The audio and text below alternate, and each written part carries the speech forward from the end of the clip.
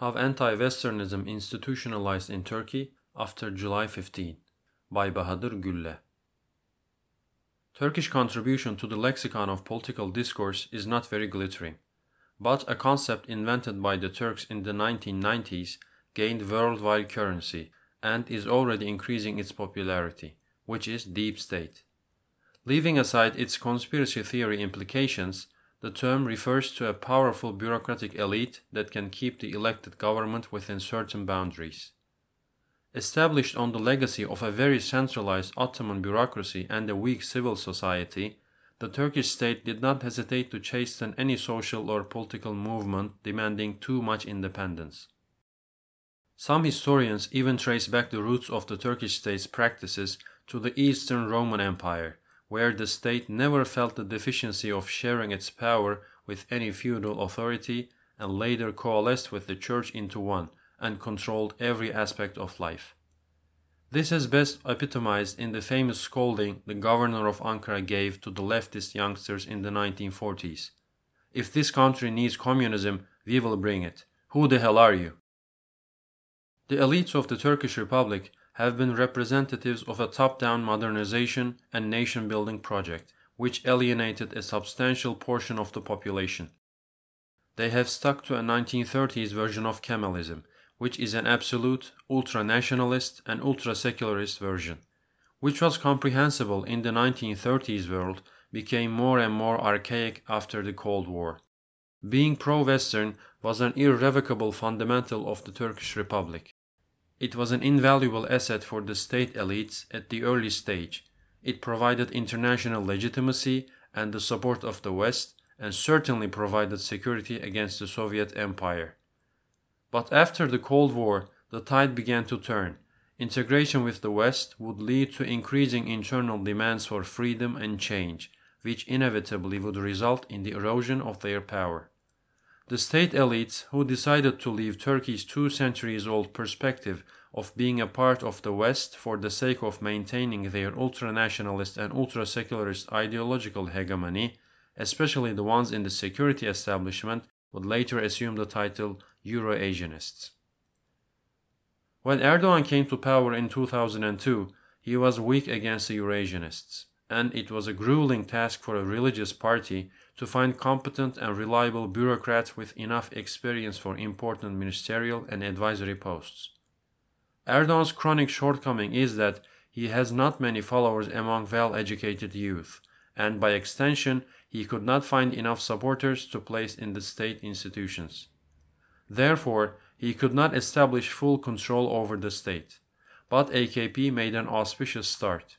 The so-called Gülenists, who are members of a religious social movement inspired by the ideas of the charismatic preacher Fethullah Gülen, were eager to support the reforms that would transform the uncompromising ideological character of the state.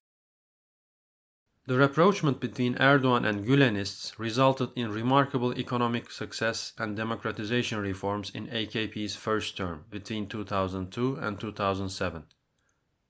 AKP had begun its second term in 2007 with a landslide 47% popular victory and felt secure enough to target the Eurasianists. A series of legal cases, Ergenekon and Balyoz being the most known ones, neutralized the influence of the Eurasianists. That brought about a mood of optimism and hope that the country will eventually throw off the authoritarian straitjacket. After the Eurasianist cadres retired from the scene, many chronic diseases of the country almost simultaneously dissolved into the air. Unidentified political murders disappeared, organized crime almost got wiped out, torture in police and gendarmerie stations ended.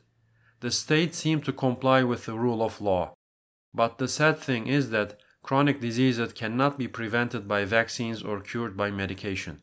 They require a change in lifestyle to be avoided. Extensive structural reforms were needed to consolidate democracy and the rule of law. Weakening the deep state only removed the obstacles for implementing such reforms. But it also removed Erdogan's limits in exercising power. Rather than consolidating democracy, Erdogan started to consolidate his own power.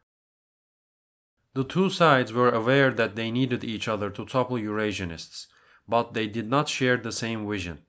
When the gloves came off in 2013 with a series of investigations on corruption against Erdogan's inner circle and even his family, Erdogan instantaneously allied with his previous archenemy, the Eurasianists, to topple the Gülenists.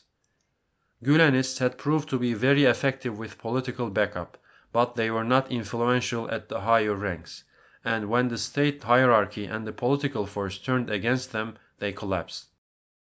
Erdogan's challenge to the ideological hegemony of Kemalism ended up with his alliance with the ultra-nationalist Kemalists in the state and with his submission to Turkish nationalism. Erdogan couldn't devise an ideology for creating a permanent social base in the society. Unlike the Muslim Brotherhood in Egypt, the ideological aspect of the Islamist movement in Turkey is very shallow and cannot compete with Kemalism or Turkish nationalism. Erdogan had the luxury of challenging the representatives of the hegemonic ideology without challenging their ideology when he championed public's demand for democracy and freedom in his early terms. But he couldn't apprehend that he must support his cult of personality with devising and spreading an ideology when he has started to become authoritarian and set out to transform the state and the society. Well described by Robert Cox, hegemony is like a pillow. It absorbs blows, and sooner or later the would-be assailant will find it comfortable to rest upon. Erdogan soon found out how comfortable hegemony was. On July 15, 2016, a coup attempt took place in Turkey. The plotters were easily overpowered. Erdogan claimed that Gülenists orchestrated the coup, and Gülenists claimed that it was a Reichstag fire perpetrated by Erdogan. Erdogan and the Eurasianists enormously benefited from the attempt. They decisively crushed the Gülenists. Erdogan established the presidential system he desired, and Eurasianists who got out of jail reassumed their ranks in the military. The witch hunt against Gülenists started with the lists made by Eurasianists. While Erdogan and Eurasianists were attacking Gülenists, an anti-Western propaganda machine was also working in tandem. Every step taken to overthrow the Gülenists also fueled resentment towards the West for supposedly helping Gülenists. A closer look at the numbers shows that it is impossible for the majority of the purged people to be Gülenists, considering that it is highly improbable that a religious group could attain these rates in the state apparatus.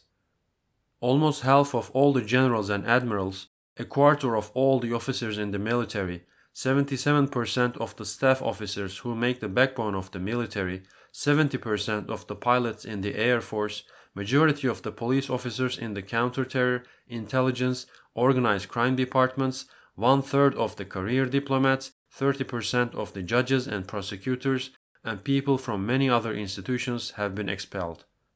After a while, having a good command of English became a satisfactory criterion for being on the list. The government used decree laws to purge dissidents from the state.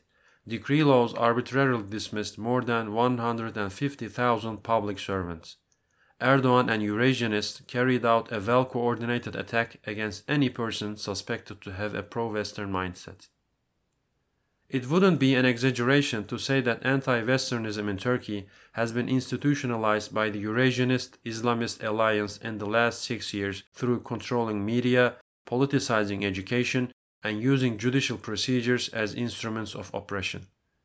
Defending good relations with the US or the EU became almost equal to treason in Turkey. It is tempting to hope that Erdogan era is an interregnum in Turkey's long march towards the West, and the country will rotate back to the path of democracy and the rule of law.